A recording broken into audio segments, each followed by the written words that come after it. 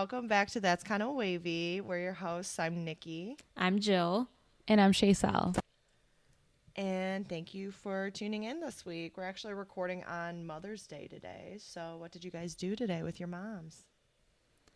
So I went shopping with my mom today. We went to a couple different stores. That was really nice, honestly. I haven't done that with my mom in a little while, so it was kind of cool to just do a nice like chill Mother's Day type deal, and then we ate dinner with my dad tonight. Oh, so that was lovely. nice. Nice. Literally shopping with your mom just hits different. Right? It really does though. It really does bring you back. It was your experience too. When I was little, it's something I did with my mom a lot. We would just go to the mall and stuff. And I mean, you can, get things that you wouldn't be able to get otherwise. So that's always lit. Right. Yeah. I know. That's my mom and I would always go to Kohl's.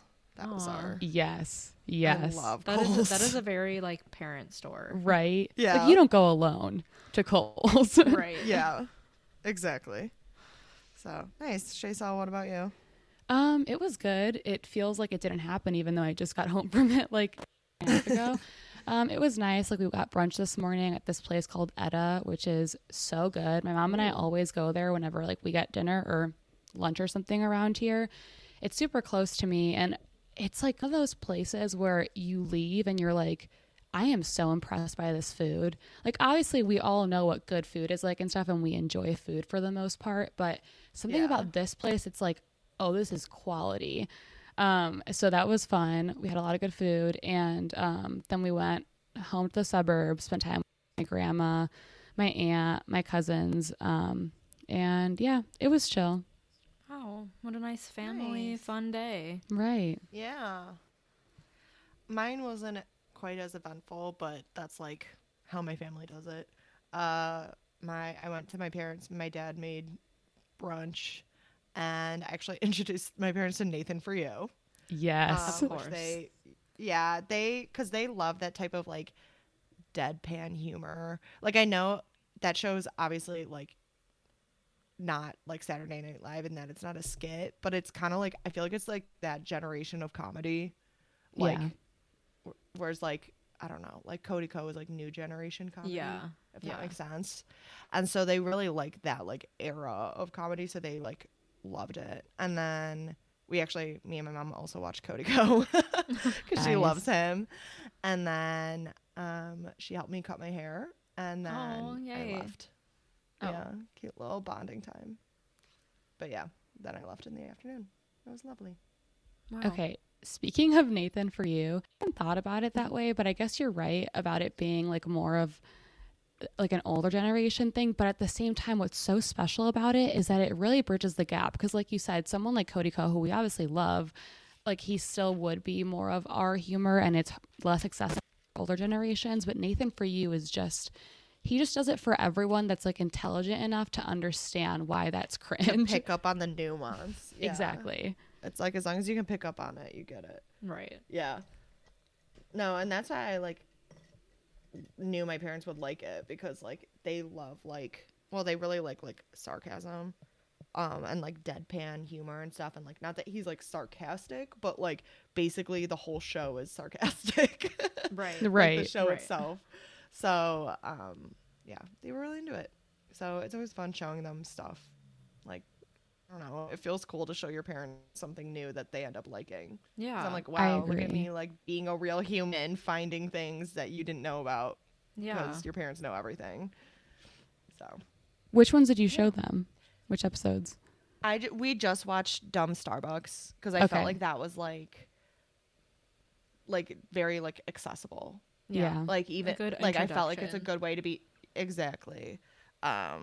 So yeah, because it is still like really awkward, but the whole show is just about like Dumb Starbucks, and it's like kind of cool that he ended up like on the news and stuff. Yeah. Yeah. Like that was an actual thing. It's pretty cool. that happened. Yeah. So yeah. All right. So today we were going to talk about attachment styles, which is kind of like, I feel like It's that fitting. can relate to your relationship with your parents to a certain extent. But yeah, I mean, do you guys know a little bit more about like, I don't know, the finer details about it? If you want to kind of give an overview of what they are. Sure. Well, the first time that I heard about attachment styles was, I think, like in AP psychology, because it was mainly used in terms of like infant attachment styles, and it had to do with how you related to your parent. So one of the first studies on attachment styles was with infants, and I can't remember that much about it because I learned about it so long ago, but it was something like you leave your infant at this study, and like you're the mom waiting in this like room with a window where you can look and see what your kid does. And for example, if the kid starts crying right away and like wants to come back to their mom, that kid was found to have an anxious attachment style. I think if it was a kid with an avoidant attachment style, then they wouldn't really care that the mom left, and when she came back they wouldn't like run to her or anything. I mean, infants wouldn't run, but you know what I mean. Yeah. And I think the secure attachment style for infants would have been that the mom leaves and like they're fine, but she comes back and they're like happy to see her. However, like infant attachment styles are very different from the attachment styles that we know as adults. And there have been studies that have found that the attachment styles that we see now as adults aren't solely based on what styles we had as children. Like, yes, our upbringing matters, but what also matters is, I guess, your life experiences, especially romantic experiences as an adult. So yeah, that's the origin of attachment styles, but it gets pretty in depth and pretty interesting. Yeah. Jill, would you like to start with an anxious attachment style? Okay. Do we just want to like give a wide overview? Yes. Okay. Yeah, I guess we should list like, so the 3 attachment styles are anxious, Oh yeah. secure, and avoidant. And obviously a secure relationship or secure attachment style is the most stable because you're secure in the relationship, and then anxious and avoidant have downsides, like different Issues. downsides, but they can also still be like a healthy relationship. It's just there's going to be a few more complications in it. Yes. I guess you would say. Right. So anxious attachment styles. We have them. Yeah, we know them like the back of our hand. For At least real. Shaysel and I, for sure. Yeah. Nikki, I think you're secure. I definitely have a secure attachment with Chris. When I have bad mental health days, it kind of turns to anxious, but I think that that's more of like I need validation and like, Yeah. you know, like, is everything okay? Because it feels like, you know, Right. world's crumbling. It's not necessarily based off of like Him. the actual relationship evidence. It's more so based off of your mental state at that time, which makes sense. Yeah. Yeah. And that's, Yeah, I think that's exactly. very normal. I do kind of, I used to have anxious attachment with friends because I like growing up, my friendships were like chaotic. And so it made me not feel like I had like stable friendships. And actually I was saying this to Shaysel last night. I realized we've talked about how I have like a very small circle of friends that is on purpose. And it's definitely like, because if I'm not really close with somebody, it becomes an anxious attachment. And I don't want anxious attachments because they like aren't enjoyable. So by having a few people I'm close with, then they're all secure attachments. And that's like more enjoyable to me to just have like secure attachment styles with a few people Right. than to have like a bigger web, which I do get envious of. But I just know like that I'm obsessed with like, where do I stand with them as a friend? You know, do they actually Yeah. like me? Yeah. Which is anxious attachment. So Right. Yeah. I get that. Like you don't want to have the stress of a friendship affect your daily life. So I understand like Exactly. just making the decision to have a smaller group of people around you. yeah, exactly. Yeah. Yeah. So disclaimer though, before we start this, I just want to say that your attachment style can change over Yes. years, and also it can change depending on whatever relationship you're in. Like we're only as needy as our unmet needs. Like, wait, what? How do I say that? No, I know exactly what you're saying. I guess I don't know how to phrase it either, but like you're only as needy as your needs that aren't being met. I can't find the right way of saying that, but same Yeah. sentiment. Just And- that like if your emotions aren't being met, then you're gonna feel and act out maybe a little more, especially if you have an anxious attachment style, because you do feel needy and then you seem needy even though your basic needs aren't being met. Right. And Individuals aren't needy. It's like situations can Yeah. cause them yeah, to feel exactly. needy. Because a lot of the time, anxious attachment style people will find themselves in relationships with avoidant attachment styles, and that can just lead to this whole attachment style theory, like becoming distressed in that type of relationship, and it can just like exacerbate both of the styles and make the relationship seem very toxic at times and just very overall stressful if you guys aren't aware of these things and you aren't aware of how to deal with each other's attachment styles. So, you know, depending on the relationship, like if you are in a relationship with an avoidant person and you're anxious, you'll probably see yourself not getting the reactions you would like from your partner and not being at least as like understood as you would hope to be if you were in a relationship with a secure person. So a little bit of an overview of an anxious attachment style. In this book that we read, Shaysel and I have read it. It's called Attached, and it's by Dr. Amir Levine and Rachel S.F. Heller. So in this book, I think that Shaysel put down this quote. If you're anxious, you have the innate ability to sense when your relationship is being threatened. You're very sensitive to relationships and people's emotions towards you. So you can become like super, super hyper aware of the things that your partner says and the actions that they take towards you. And you can take these thoughts and overanalyze them and just forget to give people the benefit of the doubt in these types of situations and think completely negatively about your relationship. So it can sometimes affect your ability to like think rationally about if your partner is actually mad at you or if they're losing interest in you or something like that. Your mind will just go crazy and think that like the littlest things are them trying to show you that they don't like you anymore.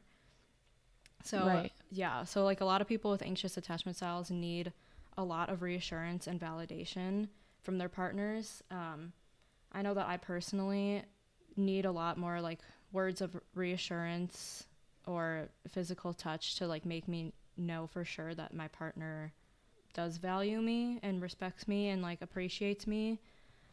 If I'm not receiving those things, then it can lead to me feeling very insecure in a relationship, and that can really make my anxious attachment style act up in response to that. Yes. You gonna make me act up? Same. Yeah. No, seriously. The same thing happens to me, and it's difficult. Aside from attachment science and what we know about it, the whole reassurance seeking thing is tricky. So for my capstone class at Miami, which is like your senior thesis class, basically, it was a capstone about depression, and my thesis paper was about interpersonal relationships and depression and like how each affects the others. And one of the things that I focus on in that paper is reassurance seeking and how it's actually really bad for people with depression and anxiety to do that with their relationships, because I mean, obviously I do need reassurance in relationships. Like words of affirmation are my number one love language. And if I don't get them, then I feel like I'm not loved and I'm constantly worried about that. But at the same time with reassurance seeking, it's just a slippery slope. You can very easily ask for it too much. And when that happens, whether it's a platonic situation or a romantic one, then the other person starts to get annoyed naturally to an extent. It affects your relationship, which is like a self-fulfilling prophecy. And then that relationship is affected. So then your depression gets worse, which makes it harder for you to like have good relationships. And it's just like this never ending cycle. And the thing with reassurance seeking that's difficult is that even that reassurance, it makes you depend on someone else to give you that reassurance as opposed to finding it from yourself. So that's just like something that is difficult in general for people with mental health struggles, but even more so if you have an anxious attachment style, it's hard. It's hard to find that balance between needing reassurance from someone and like never feeling like it's enough, you know? And that's where like you finding security within you comes in, but also needing to have a partner, hopefully one that has a secure attachment style that will be understanding and can still help you with that extra reassurance. Right. That's the goal. Definitely. Well, and I would say when Chris and I first started dating, I definitely had more of an anxious attachment style. And And then now, actually, in June, it's going to be 6 years, which is so long. Damn. It's weird. But yeah. And I think that like he has always had a secure attachment style. And so it definitely like rubs off on you. Where I'd be, you know, like, oh my gosh, is everything okay? Are you upset? And he would be like, why do you always think like, he just wouldn't get it. You know, he was like, why do you always think I'm upset? Like, everything's fine. You know, we're okay. He wouldn't get it in like a good way. Right. And it made it be like, oh yeah, we're fine. Why am I, you know, and it was made it easier to recognize when I was more in my head. And then obviously it's not easy to like break free of that. But yeah, having a secure attachment partner to point out when you're kind of being anxious makes it easier for you to then recognize it and work on it yourself. Right. And someone that like meets that without anger, because I think that that's something at least you find from people that are avoidant. They don't like to have like these conversations about open and honest communication about your feelings and like just that type of stuff, because that's exactly what they want to avoid. They don't want emotional intimacy. So having those conversations is really difficult for them because they just altogether like shut down, which we'll get more into that in a second. But some of the types of ways that anxious attachment styles can, what's the word I'm looking for? Like manifest. Yeah, right. They can sometimes show up as like quote unquote neediness. I don't like that word, but like that's how other people would describe it. Neediness or like possessiveness or jealousy sometimes, just because of the fact that your mind can start to think irrationally when you don't get these types of emotional reassurance that you need, especially if they're an avoidant person. It just leaves you feeling very, very unsure about things and can lead you to be, I don't know, you can start to have these characteristics that certain people don't exactly find attractive, or I don't know if that's the right word, but I feel like it's more of like they are just like stress inducing characteristics in the sense of like you are clearly in distress, so it causes your partner distress. Right. So it's not like necessarily like you are a problem. It just becomes like these anxious thoughts obviously are going to make you anxious, which is a stressful situation. Yeah. And like relationships, like especially when you start, are supposed to be like fun and honeymoony and stuff like that. And if you can't provide that, then people are going to be like, you know, especially if they're avoidant, are not going to be into that. Yeah. Right. And actually, since you brought that up, that reminds me something about anxious attachments too, is that when you're used to being with an avoidant partner, which tends to happen with people with this attachment style and vice versa, is that you start to think that that's what love is like. You start to think that like loving someone is, I don't know, you confuse the anxiety with excitement and stuff. And then when you find someone that's secure, it can be boring almost because you're not used to stability. You're used to this like constant longing for the person. Like you don't fully have them. So it's almost like the chase is always there, but it's not good to have that chase in a relationship. Like you should feel secure with them. Right. Yeah. I remember the book talking about how sometimes when anxious people get into a relationship with a secure person, they like think that they don't actually like them because they're not used to not getting those mixed signals that sometimes people mistake as being like exciting or very intriguing in people before they realize that that's actually like so unhealthy for them. Yeah, I don't know, it's a difficult situation to get out of. Like it's just very much a vicious cycle when you're stuck in a relationship that like keeps these anxieties up all the time. Well, and I feel like it can be a self-fulfilling prophecy. Yeah. Wait, Jill, were you gonna say something? I was just gonna say that it definitely can be if you're not aware. Yeah. If you aren't like working on it, then it's like, oh, I'm gonna annoy them so much that they leave me or something like that. And then if you're like not working on it and constantly like worked up and stuff like that and constantly having these stress conversations and can't place your finger on what the cause is, then that's not gonna be a good relationship. I think it's it's also being aware of like when that anxious attachment is being like activated. It's helpful to at least be able to recognize the types of ways that they can manifest in yourself in your relationships. So I think it's really great to like be aware and just know how they manifest in yourself, and be able to understand like when you should maybe be asking yourself if you're being rational or if your brain is like being clouded by your attachment style. Yes, and it becomes difficult when there are situations where you go through that whole process in your head. You're like, okay, this is my anxious attachment style. There's no actual evidence that something wrong is happening in the relationship. Like, there's no threat.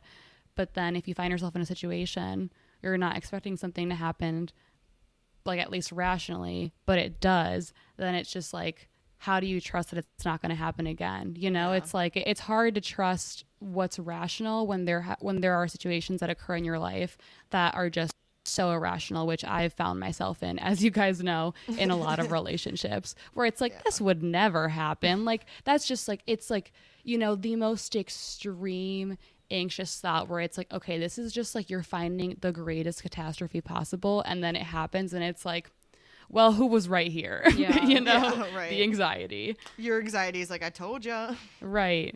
Also, I have some words on neediness and the whole concept of that, Yeah, which let's I hear want to them. start off by saying that Ari said it best in her song called Needy when she says, tell me how good it feels to be needed.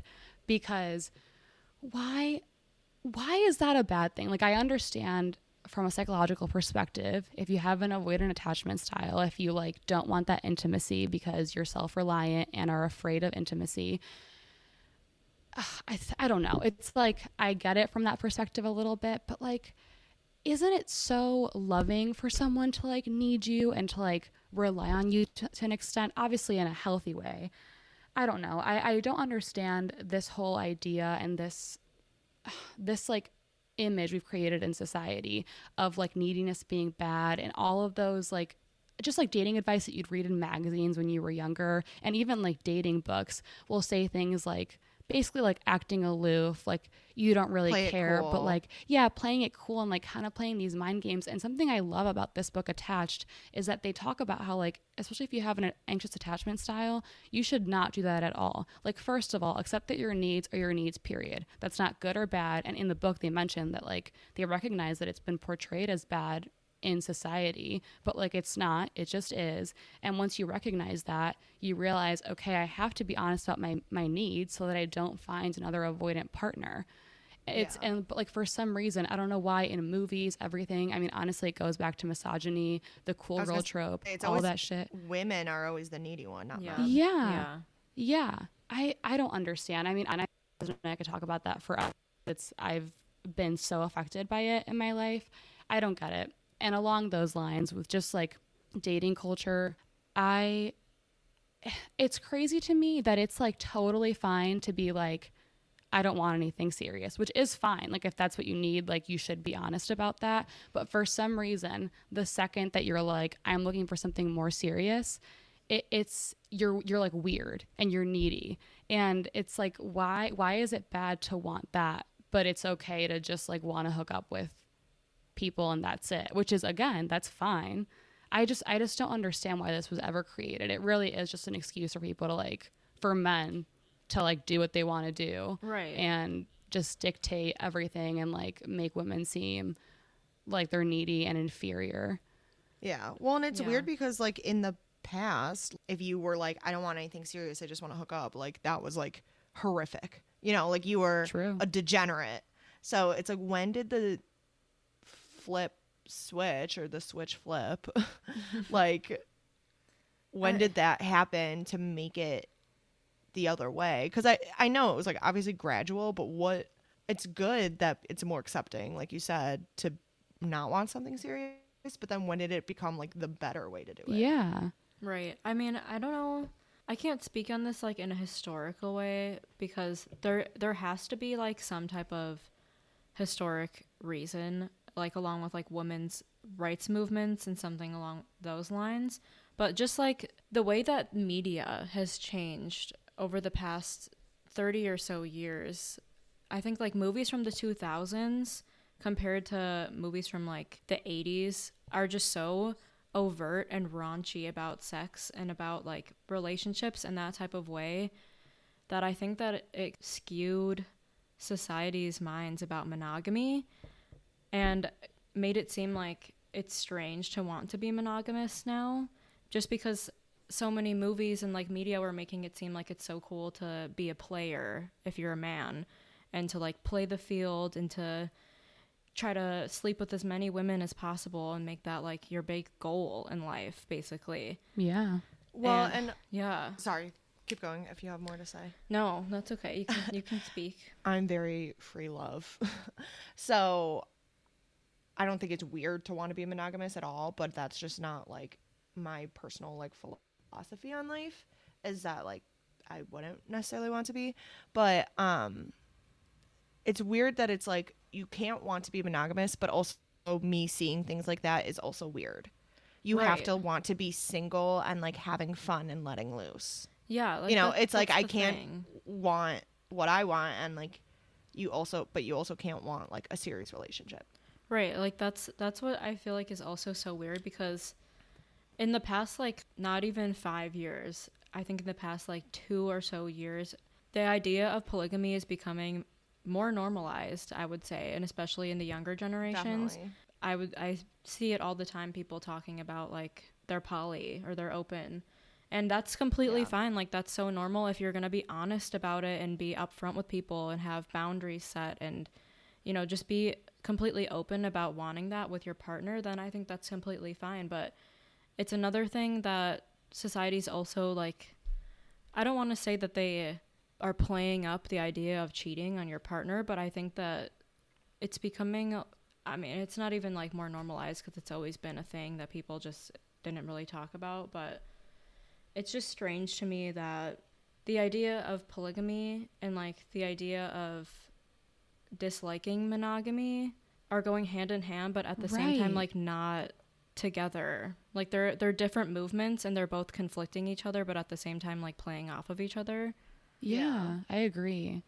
It's strange. It's kind like- of messing yeah. with relationships these days. Like it's Yeah. hard to navigate relationships as a young person right now because it's just it feels uncomfortable to want to be open about your needs and about what you want out of a relationship, whether you want to be monogamous or like continue to see other people.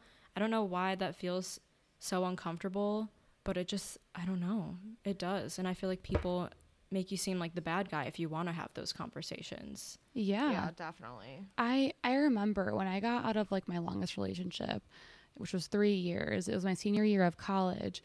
I remember when I started dating, it felt so strange because I presented this idea, or like I created this idea in my mind where I needed to be this cool girl that like didn't have these needs. So I thought that I purposely had to like stay detached and seem that way so that I wouldn't seem needy. And I remember having to ask if it was like cool to be affectionate and stuff, which is like fine to do because you should be communicative with your partner. But I asked it in a way that was like, oh, like we're not officially dating, which means like I can't show any emotion towards you, right? Because that's what I've been taught is what people do now when they're dating. It's just, I don't know. It's all so strange to me, and it's been very unfortunate for someone who's very monogamous and loves relationships, which also another thing about that I've recognized recently is that with girl boss feminism and all that shit, I hate that there's this idea that like you can be or you should be an independent woman that doesn't need anyone and all this shit, which like, yeah, that is a great sentiment to express for people who like are single and stuff. And like, if you're down about a breakup or something, but it's made me feel bad about wanting to be in a relationship. Like I know I take my time between relationships and everything. I process things. I know that there's growth to come from that. But at the end of the day, I'm happiest in relationships. Like I can be happy alone. I know how to be happy alone. It's just like I can be happier with that. But for some reason that makes you seem in this type of feminism, it makes you seem like you're less than or not doing enough and like almost like less feminist for some reason and like dependent on someone. And that's not the case. Right. Yeah. Yeah, Well, that have you seen reminds the me- clip? Oh, I'm sorry. I was just you might. I wouldn't be surprised if you're going to say the same thing. Have you seen the clip of Cher talking about men? Yes. Where the interviewer's like, you know, what are your thoughts on men? And she's like, they're like dessert. Like, they're like, whatever, I forget exactly what it was, but she compared them to dessert. And she's like, oh, I love dessert. I love men, but you don't need them. But like, I want them. You know, I feel like Right. that's Yeah. like, that's exactly how you should look at it. And I feel like now there's a lot of like the girl boss. I mean, like people now call it like, they're like gatekeeping girl boss. Yeah. Where it's like, you can't even love it either. You know, like I feel like that's a good way to look at it is like, you don't need it to survive. Like you don't need a partner to survive, but you can love it and want it, you know, like, and it makes the night better if you have dessert. But Yeah. now Right. it's like you're not allowed to even want that. And Yeah. it's weird. Right. I was going to mention that in the book, they talk about this thing called the dependency paradox, which is basically like if you're effectively dependent on someone, not codependent, but if you are effectively dependent on another person in a relationship, then you guys become more independent and you're able to grow more as individuals while being like encouraged by your connection with each other. Preach. Yes. Yeah. So Bars. yeah, like you don't have to feel stifled in a nice like dependent loving relationship. You can feel more able to grow as a person and like go out and do your own hobbies while also still feeling secure that you have your relationship there at the end of the day.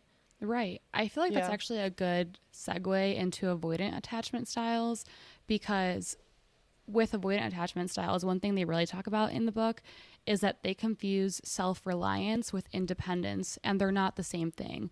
Like what you described in that paradox shows that you can be independent and depend on people. Right. But self-reliance is different. Self-reliance is like, I don't need anyone.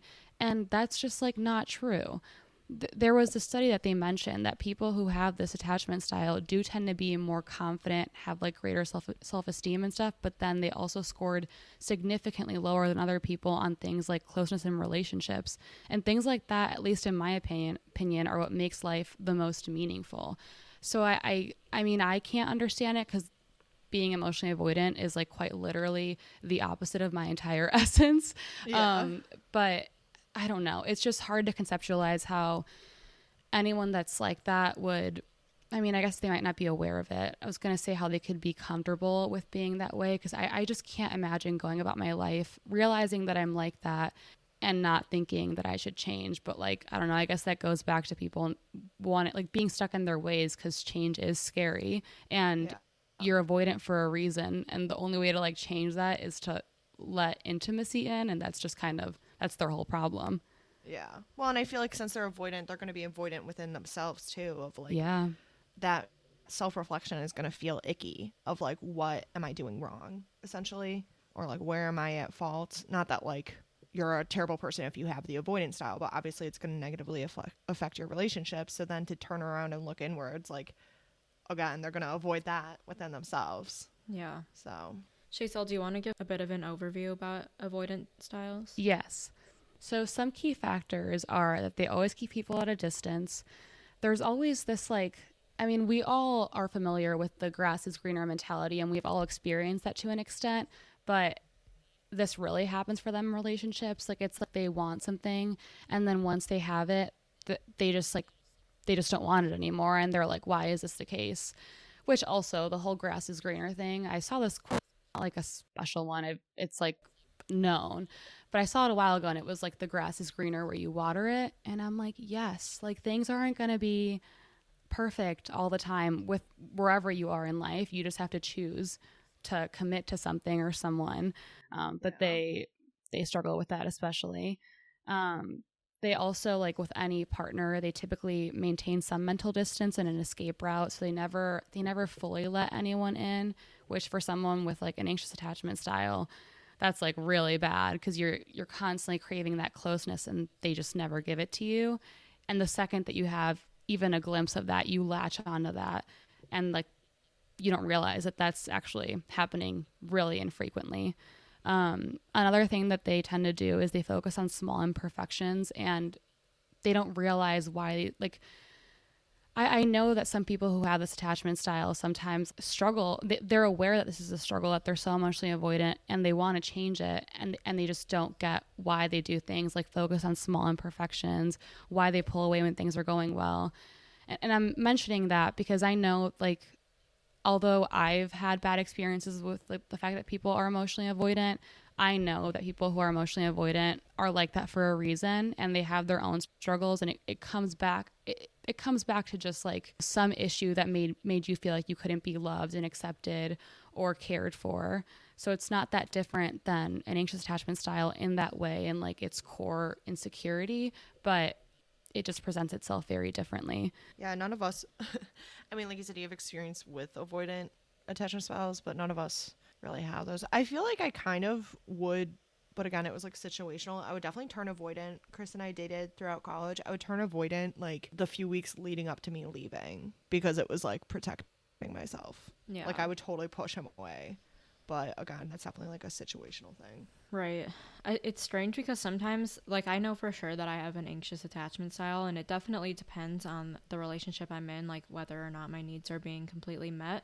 But it's strange because I do find myself having avoidant characteristics sometimes. Like, I definitely see myself focusing on small imperfections at times, and like I don't know, I just have a weird thing about sleeping where I need to like have my own space to sleep.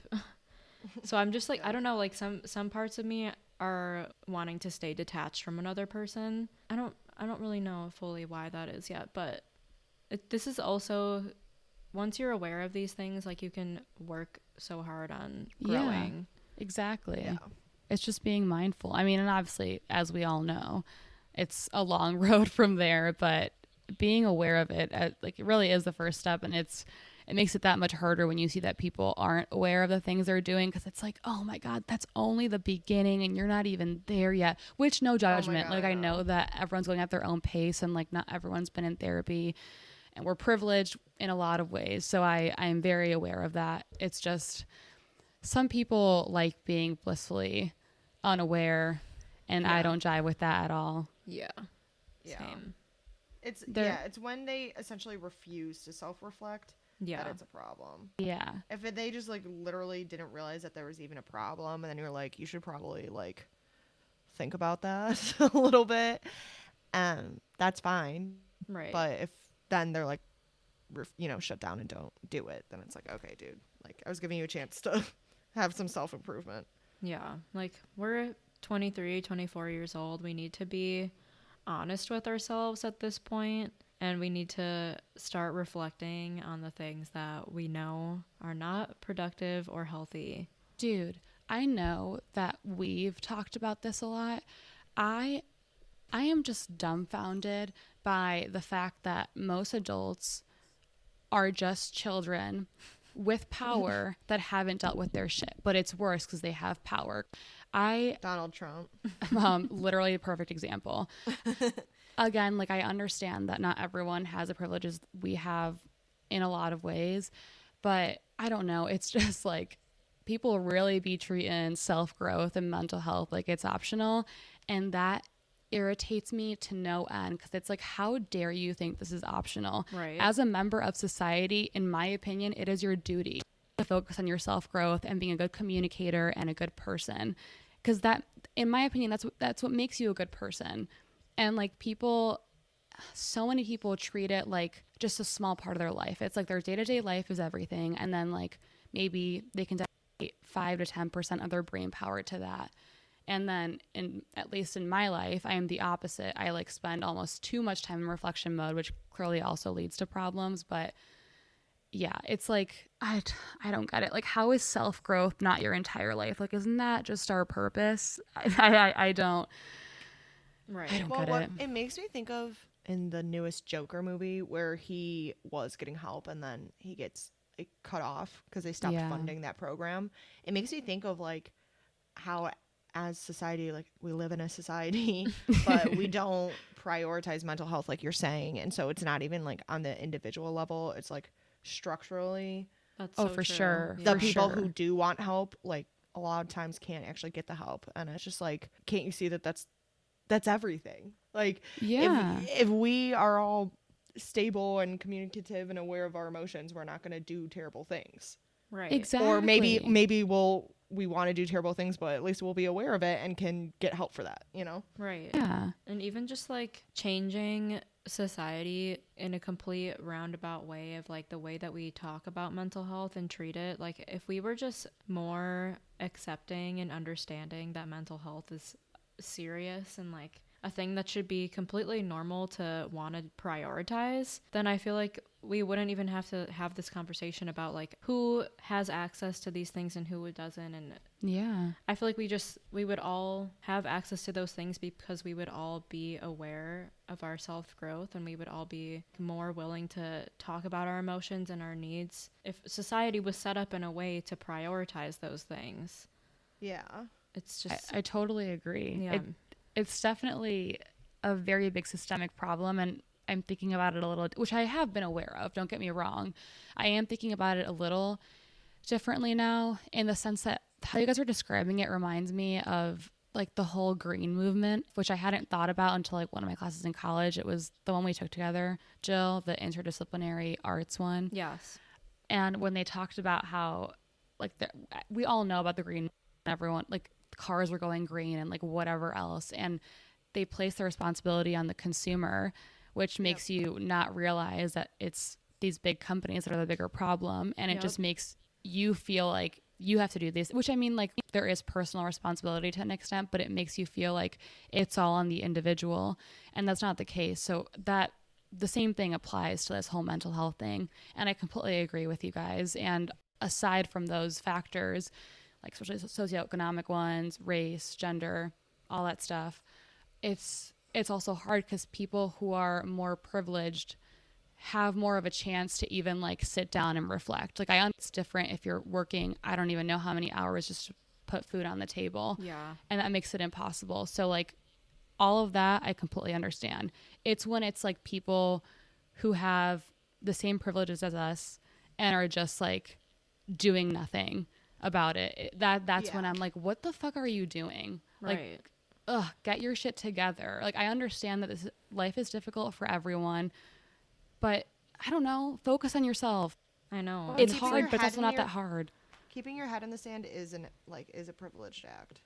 Yeah. Right. But I feel like sometimes it's the people that are even more privileged than us, which I'm like, you have literally True. ample time and resources to put into working on yourself, and they just don't. Yeah. Well, because since they're more privileged than us, they don't realize that anything's wrong with them because, like, Yeah. well, Like, why obviously would that's they not need to always the do case. But if self-reflection? you're if you're extremely well off and things are kind of falling into your lap, and yeah. you know Right. your life is running pretty smoothly, Yeah, they're like, I'm in your successful. Like, why should I need to self-reflect and change what I'm doing Right. if this is Exactly. working for me? exactly.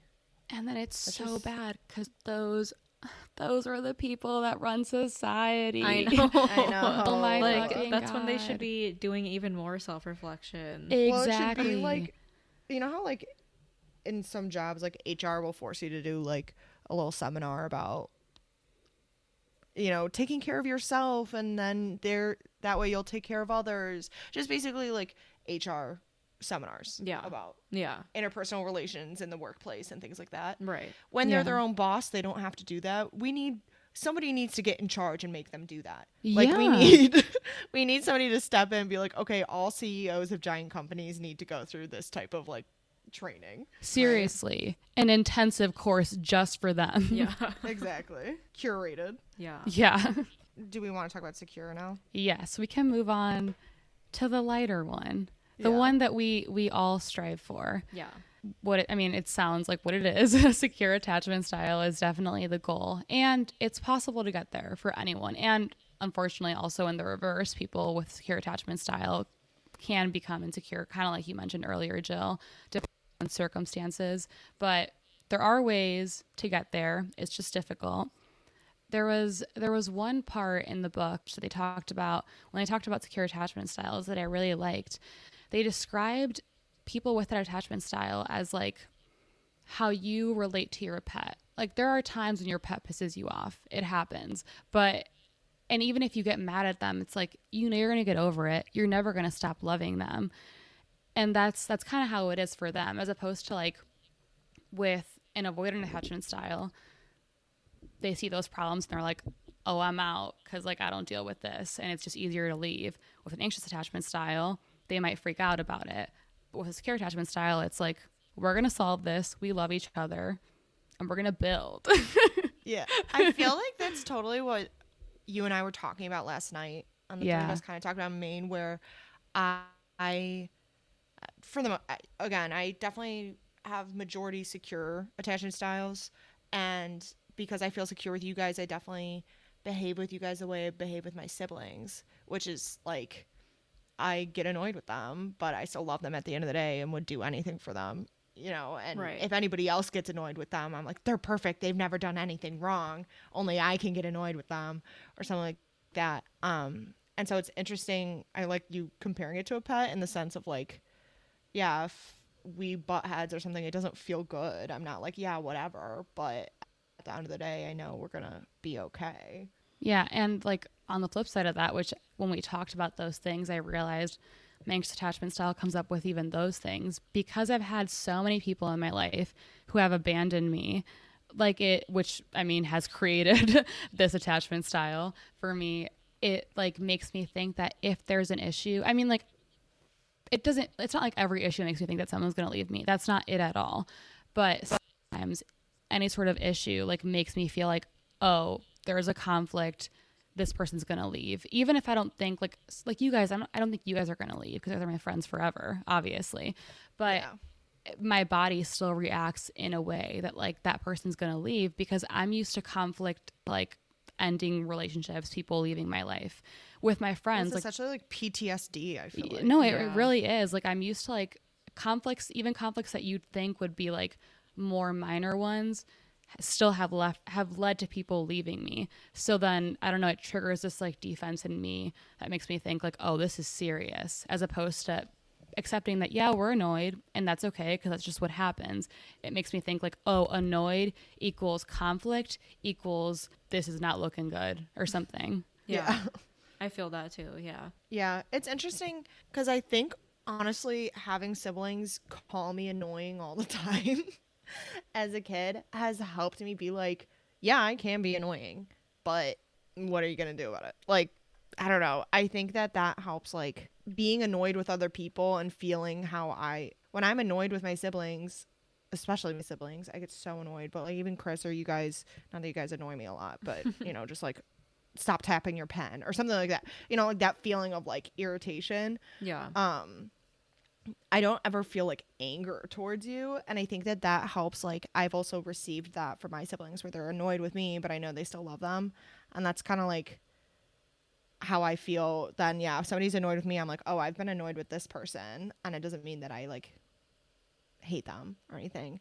So that's like kind of how I try to look at it, of like everybody can be annoying at some point or another. It doesn't mean like if you're annoying, I don't know, I'm rambling now, but basically I know that I can be annoying and so can everybody, and that's just kind of how I try to look at it, is everybody's going to do something at some point, you know, nobody's perfect. I think I mean whenever you describe your dynamic with your family, it always is like, oh, so that's how you create these like healthy boundaries, like whatever, always. And what you're saying, it's so true. It's like, I don't know. It's like in my mind, it feels like there's this duality, which is something that anyone with mental health struggles can relate to, or mental illnesses, just thinking like in black and white.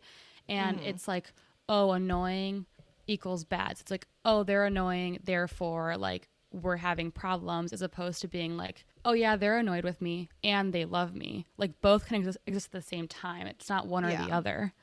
Well, and I think too, now like reflecting on it again, I was like the annoying one of my siblings. I'm the loudest, I'm the spazziest, I'm the crybaby. Like I have all the extreme traits, and so I think that became part of my identity in like a jokey way, of like top 3 personality traits: annoying, loud, bisexual. Those are my 3. Yes. Those are my only personality traits. And it's, I think, kind of accepting that I can be annoying has made me feel more like, by now you guys know that I can be annoying. We would not be friends for this long if you didn't know that. You know, like there's no way I could have fooled you for 5 years. So I think that's also like a way you can try to look at it with longer friendships. There's no way that all of us haven't annoyed each other at one point or another. And we're Right. still Yeah. friends.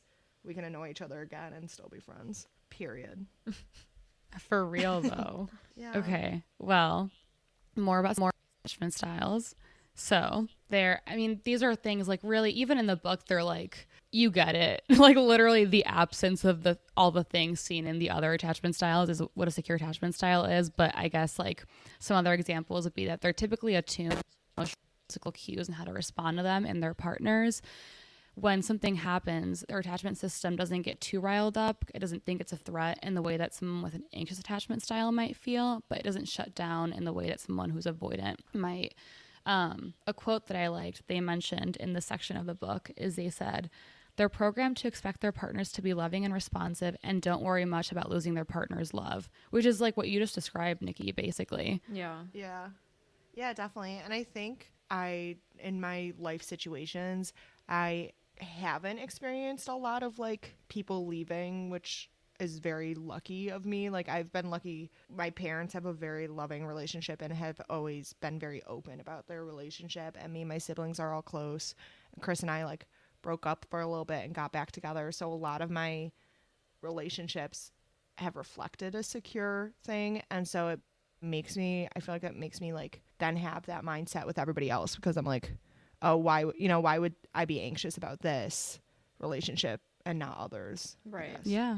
I've definitely lucked out in like the way that relationships have been modeled to me, Yeah, because definitely. my family has always been very like communicative, and my mom's also very emotional, which is good in the extent that I grew up seeing somebody be emotional but like expressing emotions and stuff. And I told you guys like a couple weeks ago, my sister and I had both called my mom to talk, and she texted us. It was like, I'm not really in the mood to talk today. Like, I'm not in the right headspace. I'll call you tomorrow. And that's like fine. Yeah. But it's so lucky to have a parent do that, because it's made me more understanding of emotions and be more like communicative of my own, because I see what it's like on the receiving end of, yeah, just tell me that, or else I'm going to be like, are you dead in a ditch? Where are you? Why you're not answering your phone? Right. It's even nice to just have an example of like how to assert yourself and make that boundary that like otherwise some people might feel uncomfortable saying to even their family members.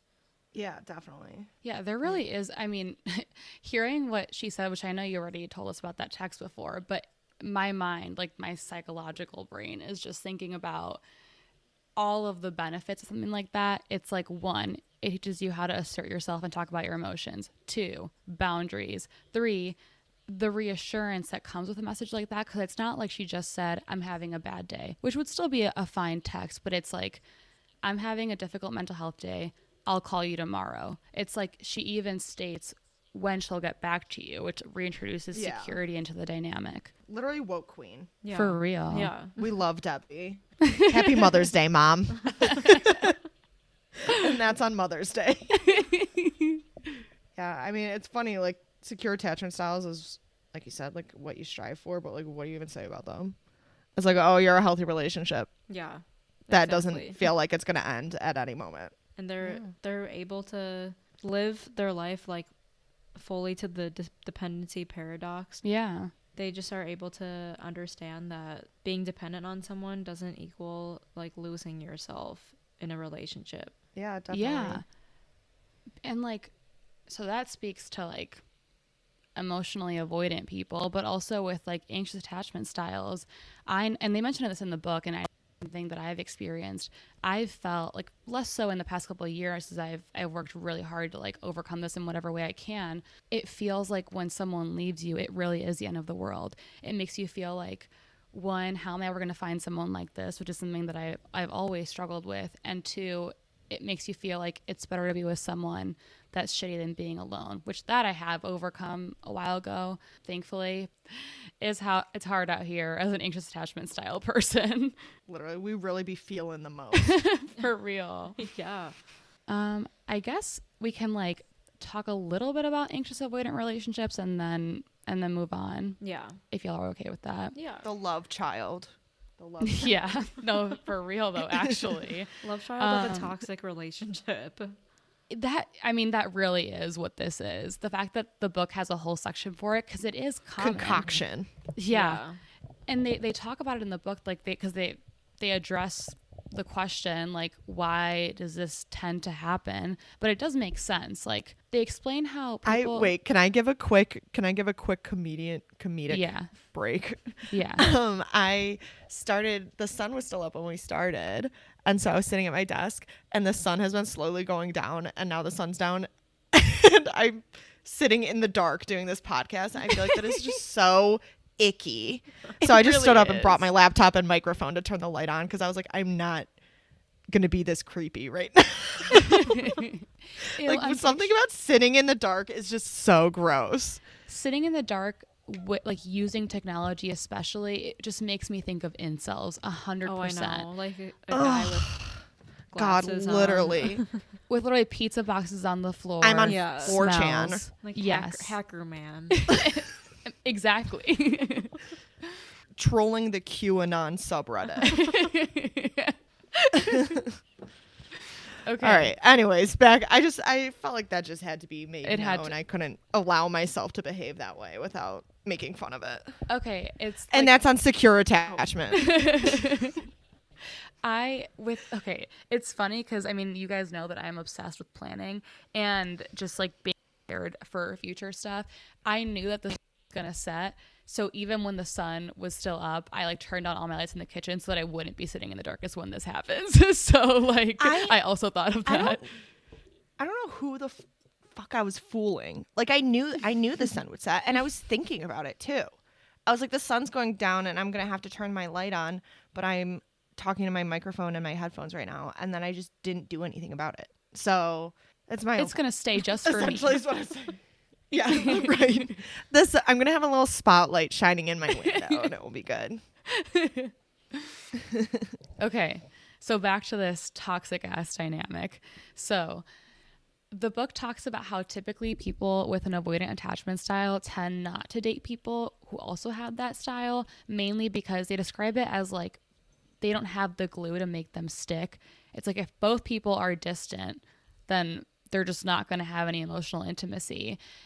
And with someone who's like secure or an anxious attachment style, like they'll at least have the glue that sticks because someone is requiring closeness.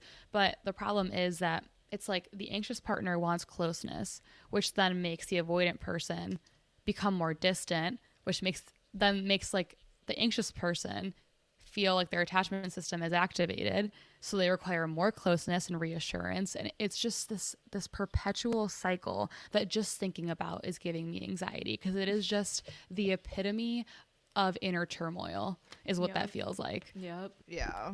Yeah. Moral of the story. Oh, sorry, Jill, what were you gonna say? I was just gonna say it just like activates your attachment style and it never deactivates. Yes. Oh, that is Yeah.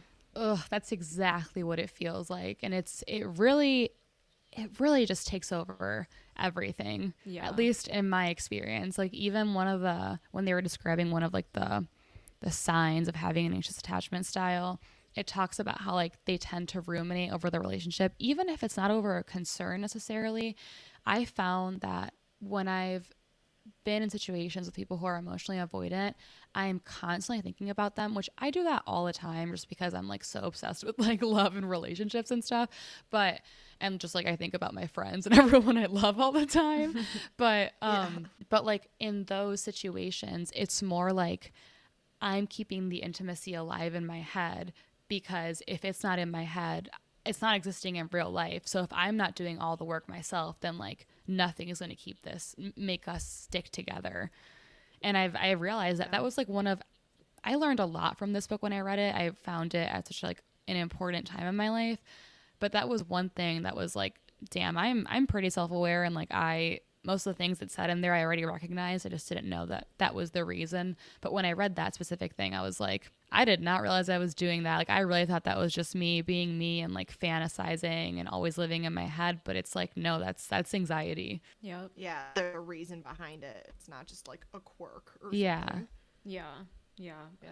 This book made me feel so normal. Yeah.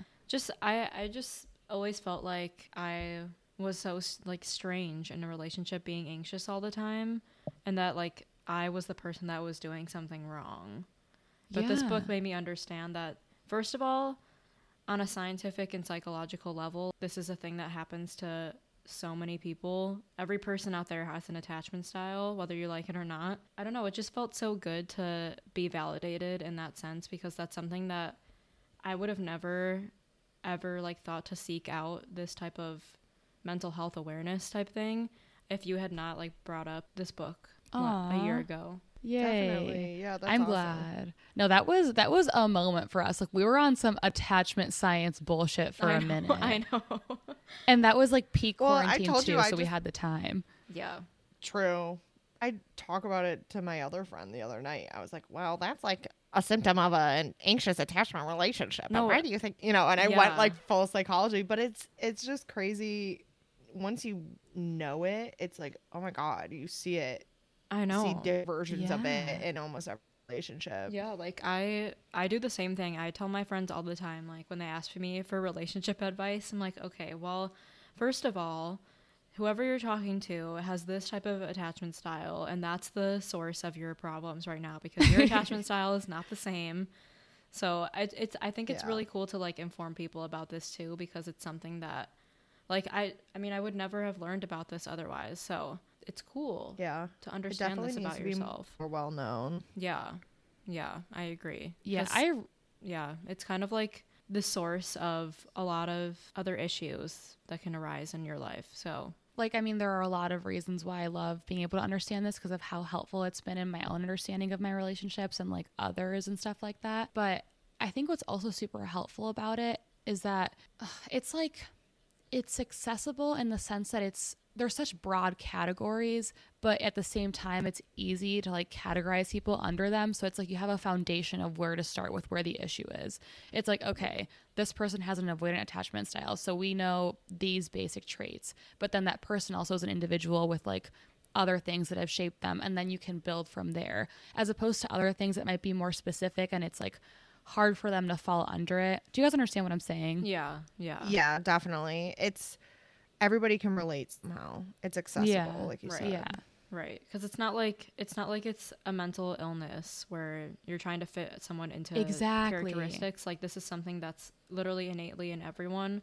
I don't know if you remember Shaysel in the book, how they talked about kind of like the evolution Yes. of how attachment styles came about. Do you remember exactly the different examples for each one?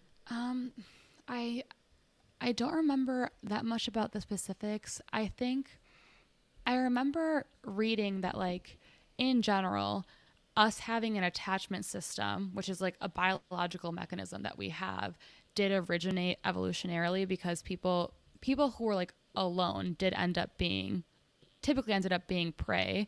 So it was just like, it made sense evolutionarily for people to have partners and stuff like that, aside from offspring and everything like that. But I can't remember what the evolutionary reason for like the individual attachment styles were, because there was a reason for an anxious one to have originated and then for an avoidant one to have originated. Right. I think like both had to do with survival for sure. Like the anxious one might have been like, if it was like a mom with a kid and like, I don't know, their partner was like hunting and gathering or whatever the fuck, and like they needed to make sure that they came back for their safety. And then the avoidant one might have been, which I could be talking out of my ass right now because I can't remember the specifics, but like I can imagine a scenario where that person was stranded for whatever reason and needed to survive on their own, and they made it happen. So I'm Yeah. not sure, but they do talk about it and it's interesting. Yeah. Wait, I just found it in the book. Okay, so straight out of the book, I'm going to read this. It says, in a very dangerous environment, it would be less advantageous to invest time and energy in just one person because he or she would not likely be around for too long. It would make more sense to get less attached and move on, and hence the avoidant attachment style. Another option in a harsh environment, by the way, this is like in prehistoric times, like, you know, our ancestors. We're talking type of- cavemen. yeah, that type of deal. So another Homo option erectus. another option in a harsh environment is to act in the opposite manner and be intensely persistent and hypervigilant about staying close to your attachment figure, hence the anxious attachment style. In a more peaceful setting, the intimate bonds formed by investing greatly in a particular individual would yield greater benefits for both the individual and his or her offspring, hence the secure attachment style.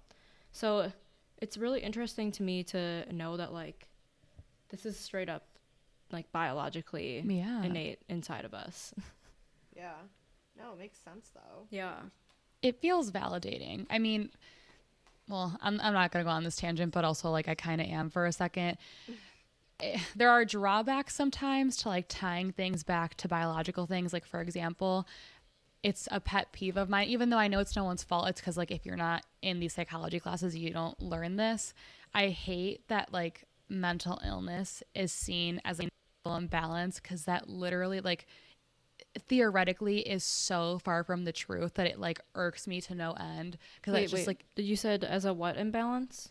it's when people refer to, like, when people like in mental, like, chemical imbalance, I like that message in the sense that it makes people be more like, oh, okay, see, like, it's real. Because the reason why I thought of this is because, like, I felt more reassured when you said that it is, like, a biological mechanism given, like, the evolutionary purpose.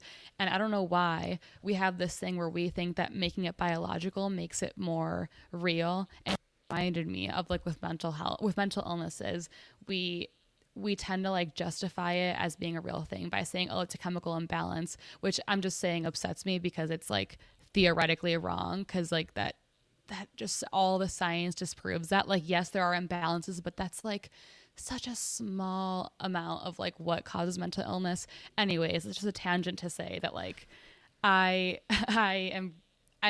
feel better that it's a biological mechanism, but also I'm annoyed that we need to see things as, like, biological for them to be valid. Does that make sense? Yeah. Yeah, definitely. Yeah.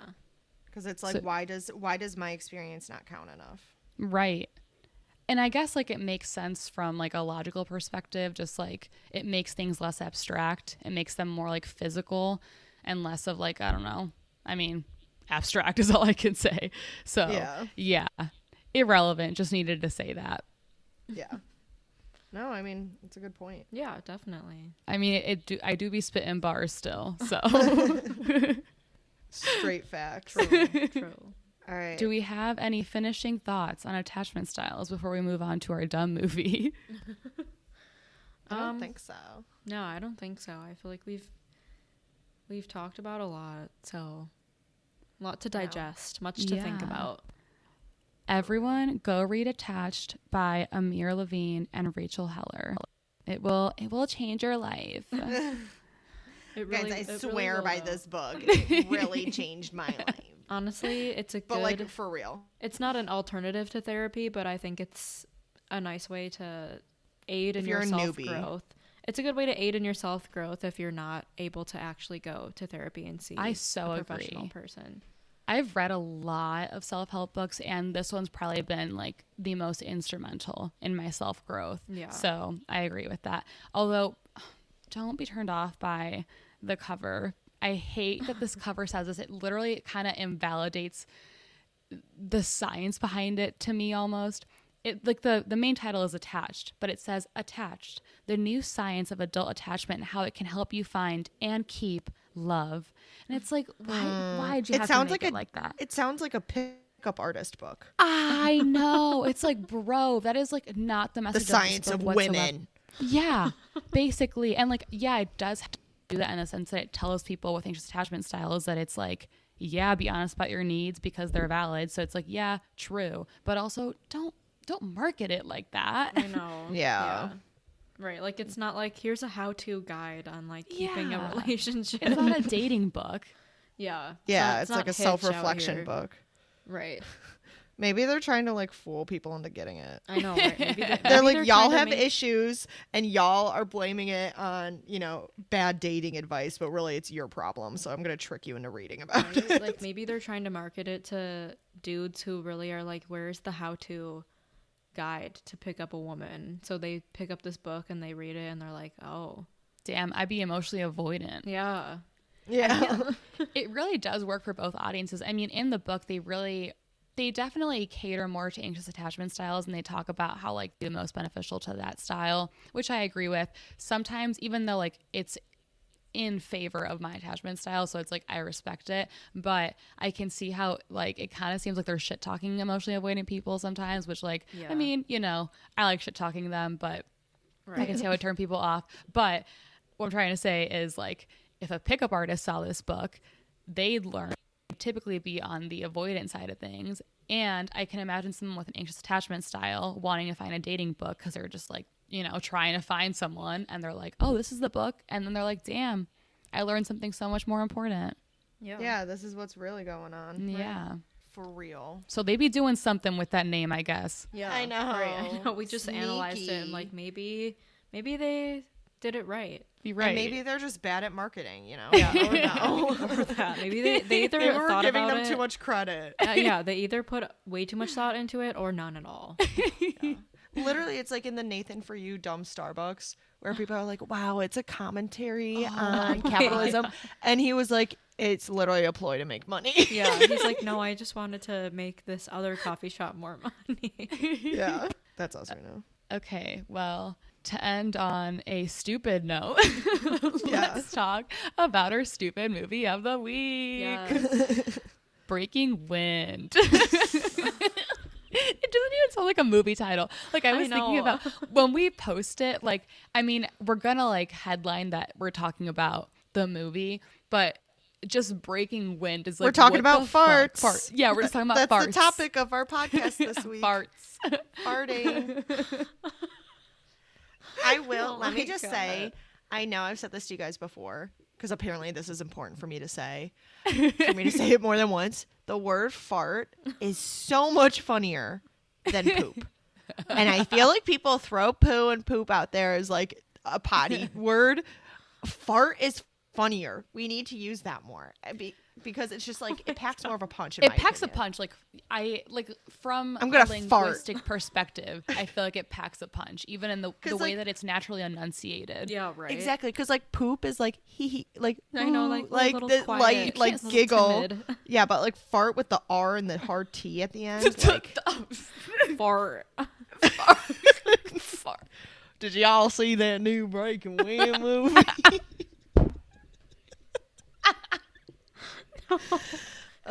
Nikki, the way I hear that in my mind all the time when you said that, I will never get over. Okay, for context, when we watched this movie, before watching it, we found it. We were like, who the fuck is watching this? Because the thing is, like, there was like It's okay. It's a Breaking Dawn parody. We still haven't Yeah. even said. Oh, that. right, we That's haven't what even it is.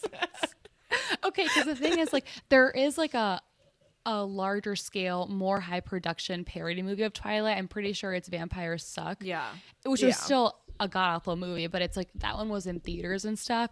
So like the fact that that's already just trash cinema, and then there's Breaking Wind, like you were like, that's just straight trash. It was like that. Yeah, that's literally why I said it like that, because it's like the only person who is looking forward to seeing it, like, still owns a VCR and like the antenna on top of the TV, and like does not know about other forms of media, and that's why he's looking forward to it. The accent was probably bad, but whatever, it's fine. Okay, so I truly cannot say much about this movie because that just like when you were last brain week's dead. movie, that's when I was not on this planet Out with of that you were edible. out of the office. I was out to lunch. Yeah, so I was gonna say that. Literally out to lunch. Well, okay, so as we said, it was a Breaking Dawn parody, Yeah. and it's like I there was just a ton of fart jokes in it, which like I know the title is a fart title, but I still was not ready for all the fart jokes. I know. Like I was like, and to me, oh my god, this is gonna have to be talked about on another podcast, but Larva Island. Oh, Jill. That Yeah, what is that? It sounds like an it's- Animal Crossing. Nikki, you thing. can explain. So yeah, so my brother Cole, he's about to turn 20, so he's a little hipper than us. Oh, But he's just like, Jill, you and him would get along really well. Like you're both very like yeah, meany, Cole. but Cole, also let's like hang out. okay, shout out. I'll tell him. Yeah. that's Yeah, that's the invite. So we all hung out last night and we like got stoned, and Cole was like, have you seen Larva Island? And we're like, and Chaselle's eating, and Chaselle goes, can I eat during it? Because like that sounds so disgusting. We were thinking of like maggots and I shit. literally that's like what I'm straight up like like an island of straight maggots. But what it was it's like these two like cartoon larvae, and it's like them on the island, but they like can't speak, and they use their tongue like because their larvae don't have like limbs. They like use their tongues to move around, and they are just constantly farting. And I don't know Like what that's their it is. thing. It's their shtick. Yeah, it's that they like and it's like it does the most like purely immature depiction of a fart where it's like the green cloud Oh, and like the no. like noise and like Wow, that was and really then they good. like thank you. Chris does it a lot because Cody and Noelle do it a lot. And so I I was gonna picked say it up. sounds like a Cody. I love it. Yeah. So I've picked it up. Thank you. It's a talent. I'm not like other girls. I make really make good fart fart noise. noises. But it's just so weird. And like when they smell their God. Just trying to speak objectively explaining this right now is so weird. I mean, is it like a short thing? Like It's is like it 7 minutes. It's a kid's show. Okay, okay. It's a kid's I'm show. like, And this it's on definitely Netflix. can't be like a full length movie. Can you? Yeah. Well, there is but a they movie. also have a movie. Joe, Yeah. there is a movie, so joke's on you. But when they smell the fart, whether it's their own or the other ones, there's only two of them, red and yellow sucks. Like Team Red all the way. Also, but, those are their names, by the way. Yellow yeah, and red. red. And then they met this. Oh my god! Actually, they like met this really cute girl maggot. Her name is Mango, and she's like She a a bad bitch. Yeah, she like throws spears and shit, and she like Oh. rescues them. Yeah, so she's actually a queen. We love Mango. Anyways, when they smell the fart is what I'm trying to say, is they literally like change a different color and like shrivel up and like pass out because the fart smells so bad. Oh my Like, God. and I don't know what it is about fart jokes now. Again, I find the word fart very funny, but when like fart jokes are like acted out, I like feel so uncomfortable because I'm like, this is so stupid that I don't want to laugh, but I feel like I'm supposed to laugh. So I'm gonna like Yes. chuckle, but it's like not actually funny. But then it's funny that it's making me laugh because it's so stupid, but I'm laughing because I'm uncomfortable. But that in Right. itself is funny. Like it's just like I have such a weird relationship with fart jokes. Jill, It's an avoidant attachment. It's a fart. True. Jill, the thing is, like in this show, it was like the first episode we watched, which was the pilot episode of this season, because also apparently there was a show before Netflix took it up that was Yeah. like the larva, but like in NYC. Yeah, they live in the sewers, and the whole thing is like what falls through the sewers, little adventures, and then this one is it's Larva Island because they like We are think that shipwrecked. yeah, we think that they somehow ended up there and that was their story. But the thing is, like the first episode, it starts off, I'm pretty sure it starts off by Red like eating this like mushroom thing, and then he gets super gassy. I thought he was poisoned because he like imagine He turns he's red. purple. He turns purple, and I'm like, what the fuck? And then he starts farting all over the place, and they do the they do the thing where like he like flies up with his like farts, like a fart rocket thing, and it's like, what am I watching? The And scene- it goes on for so long. The scene where Yellow is curled up because his stomach hurts so bad, and then he starts farting, and since he's in a circle, he's like spinning. It's just like so like what upsets me, what really gets to me is that there are adults writing Yup. this, Yeah. approving this, animating it, putting sounds to it, producing it, being paid to make this. Yeah. Paying millions to have this happen. because it is relatively like high production. Like the Yeah. animation is good, and you know what? I'm gonna watch it again. Yeah, at some you point. know what? I It know did I'm the gonna watch job. It. Yeah. It did the job. You know what? I'm about Hats to finish off. that season. I know. I'm definitely gonna watch more of it because I want to know what happens with Mango now. Right. Okay. But anyway, Back to Breaking Wind. yeah. That wasn't even Larva Island was our honorary stupid media of the Yeah. day. right. So, but yeah, so there was a lot of fart jokes, and it's like I don't know what else I expected because it's called Breaking Wind. But I don't know, Joe. What stuck out to you the most from that movie? Okay, first of all, the thing that sticks out to me the most is that this is a one-off movie. Like there's no spoof of like the other movies. Yeah, why did they Like, choose Breaking Dawn? I know, like they chose to parody the fourth film. I And feel there's like it's not even like a because part they were two. like, I feel like it's because they're like Breaking Wind is too perfect to pass up. Like I really truly yeah, believe that that's why yeah. they chose Breaking Dawn, because like what would you True. change Twilight to? Right. Because I mean, Oh, I no, know what like- they'd change it to, because I remember when the first movie, when Twilight came Oh out, my god, I'm like scared now. there was the same level of like shittiness. I think honestly this one might have been worse. There was a movie called Taint Light. So that's what they would change it to. You might as well just call it Fleshlight at that point. Like, Right. I swear that's the name. I'm looking it up, but you That guys is continue. literally, that is crass. That is the It's definition so of crass. crass. And it's me, 13 years old, watching. Oh, yeah, it's real. 2009. Actually, not even 13. I don't know how 12. old I would have been. We're born But in I- 97. Yeah, yeah. Love that for us. Okay, so then what's the next one? yeah. So What comes after Twilight? It's New Moon, Eclipse, and Breaking Dawn. yeah. okay. New boob. New boob. And then E-tits. Now it's a movie about tits. Well, I'm just And trying. it culminates to Breaking Wind. Yeah. We changed the theme. All right, sorry, Joe, keep going. Yeah. So also, Danny Trejo, is that how you say his name? He's in this movie. The guy who's Machete. No. Oh, my f***ing God. Do you remember that part? I where he's- completely forgot What is he that. from? What is he from? He's in He's like- Spy Kids. Like, he's known Oh as, my like... God. His name. Doesn't he go by Machete? Yeah, that's basically? what I thought. That's like his Yeah. nickname, basically. But he's How been do you in like, how do you get there? Like, how do you get to Yeah. that point in your life? right. That's This what man you're is acting in. 76 years old. Damn, I did not know that. Can you imagine, like, these people have family and friends, and they're gonna be like, "What's the new movie you're working on?" And you have to say that. You have to say Breaking, like it's a Breaking no. Dawn parody. He's And they "I'm a pretty much Breaking did it. Wind."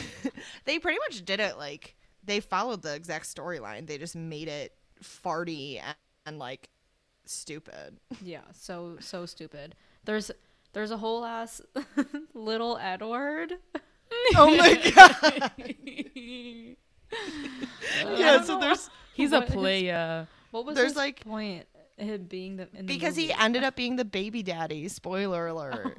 Yeah, so there's like a little person, Edward. They call him Little Edward, which again is just like definitely. I mean, I can't speak on this necessarily, but I feel like that's offensive. Yeah. And it's at the end when like Bella's pregnant with Renesmee, which still will go down as the dumbest name in history.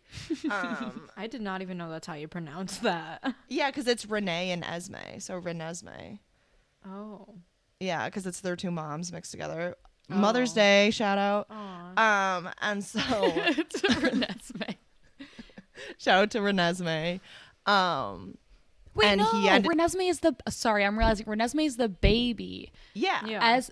Okay, I thought you were saying Renesmee was the mom. No, Okay, no. I never was saying mind. Renesmee is Renee and Esme are I the two see. moms. I see. And then Renesmee is the baby, and Lil Edward was Renesmee's baby daddy. It wasn't actually Edward. That was his point. Classic. Wait, Yeah. can I just read off the plot keywords on IMDb Please. for this? Diarrhea is number 1. And then it's gay kiss. What? What? I think, dude, they make Edward and Jacob kiss at some point? I Maybe. don't even remember. Then there's cringe comedy, spoof, and fight. The way The way- those tags are less bad than the ones for Oh my Songbird. god, I know. Can we talk about how fight is so generic that like that would be Breaking Wind would then be listed alongside like Fight Club? Yeah, fight. Because if you're going God. by fight, Can you imagine? like I feel like that does not depict Breaking Wind at all. God, yeah. So that was a horrible movie that we Yeah. spent Like, our quality time, like our own. No, personal really, time really though, watching. our the few nights we had together. And I'm, I have no qualms with this, but the few nights we had together and we're like, Breaking Wind. It's like, yeah, we're like, this is yes. it. We found it, and we were like, hell yeah, yeah, exactly what the doctor ordered. literally though. I can't remember like a single actual plot point because first of all, the scenes I felt like none of them went together. Like they I all remember were us like talking about that. standalone. I'm like, It felt like a there's- bunch of skits. It felt like skits all lined up. Yeah, right? I'm like, I don't understand the plot right now. Like, the only way you would know the plot is if you had seen the actual Breaking Dawn movie, which, like, I mean, I don't know why you would watch a spoof of that if you hadn't have- seen you it have, before, yeah. but... Because like, that's the only version you have access to. The Breaking Wind movie. Exactly. So, Can you yeah. imagine thinking that that's like... Oh my Like, I don't think anybody actually out there, but just like, theoretically, can you imagine somebody out there thinks that that's, like, the real production? Actual one? I am looking this up right now. I looked up Breaking Wind net worth. That is not. How much is my fart worth? Okay, did it say? I'm looking up the movie. Does it? It's going to have cost, like, $20 to make and made $25, I swear. It says that the worldwide gross was almost $2 million, but I don't see how much, What? like, production cost at all. That is absurd. I know. That doesn't make literally any sense. It was released in Italy also. Like, What? I don't know why. Italy. I don't know why that would be the place that they choose to release it first. Like, why is that the premiere area? Yeah, There's high like, demand there. they're Clearly. like, Italians will love this. Like, you know what eat country this this shit is? up. That's literally like Yeah. not racist, but like discriminatory. but like low key. Yeah. Low key. They're like, yeah, we know that this will slap in Italy. It's like, fuck Yeah. you. Like that is insulting. Yeah. But also, clearly, it made $2 million. It worked. Yeah. We're just validating them. I know. Damn. Any final thoughts? Questions, comments, concerns? Well, I'm a very teacher concerned and about whoever made that POV, I'm a movie. teacher ending class. Oh. Questions, comments, concerns? Any questions about the homework? The bell doesn't dismiss you. I do. That was the worst. I'm like, the bell literally does dismiss us. Yeah. I truly wish I had more to say about Breaking Wind, but you know, We're just gonna have to watch it again, I guess. I guess that's what this means. Damn. I did tell Allie that we need to watch it because I just need her to Oh, experience she'll Oh, love yeah. it. this This movie. is an Out, she Ally will. movie for sure. This is right. Also, I truly mean that in a nice way. Yeah. but No, that I know. is- Yeah, no. That sounds like an insult. I just know she would. Oh, get you know who would like she this? would get a Allie. kick out of it. Yeah. No, literally though. It's a like, I real mean, hoot. the fact that we bond over the fact that we grew up with the same trash media is just fantastic. I've never had that bond with anyone else. Oh So my god. Yeah. True. She is. You should watch it with her. It'll be a Yeah. good experience for Yeah. you guys. Level up your friendship. Right. yeah. Right. Okay. right. Well, How do we? any wanna final close? thoughts in general? Attachment I don't styles, think Breaking so. Wind, life. I don't think so. Yeah. No. All right. Well, thank you guys for tuning in again. Hopefully, you learned some stuff about yourself and about the Twilight franchise. It was very educational. And you can find us on SoundCloud and on Spotify. We're posting every Tuesday, sometime after 3 p.m. We need to be better about posting at a specific time. But yeah, thanks again for tuning in. Bye. Bye.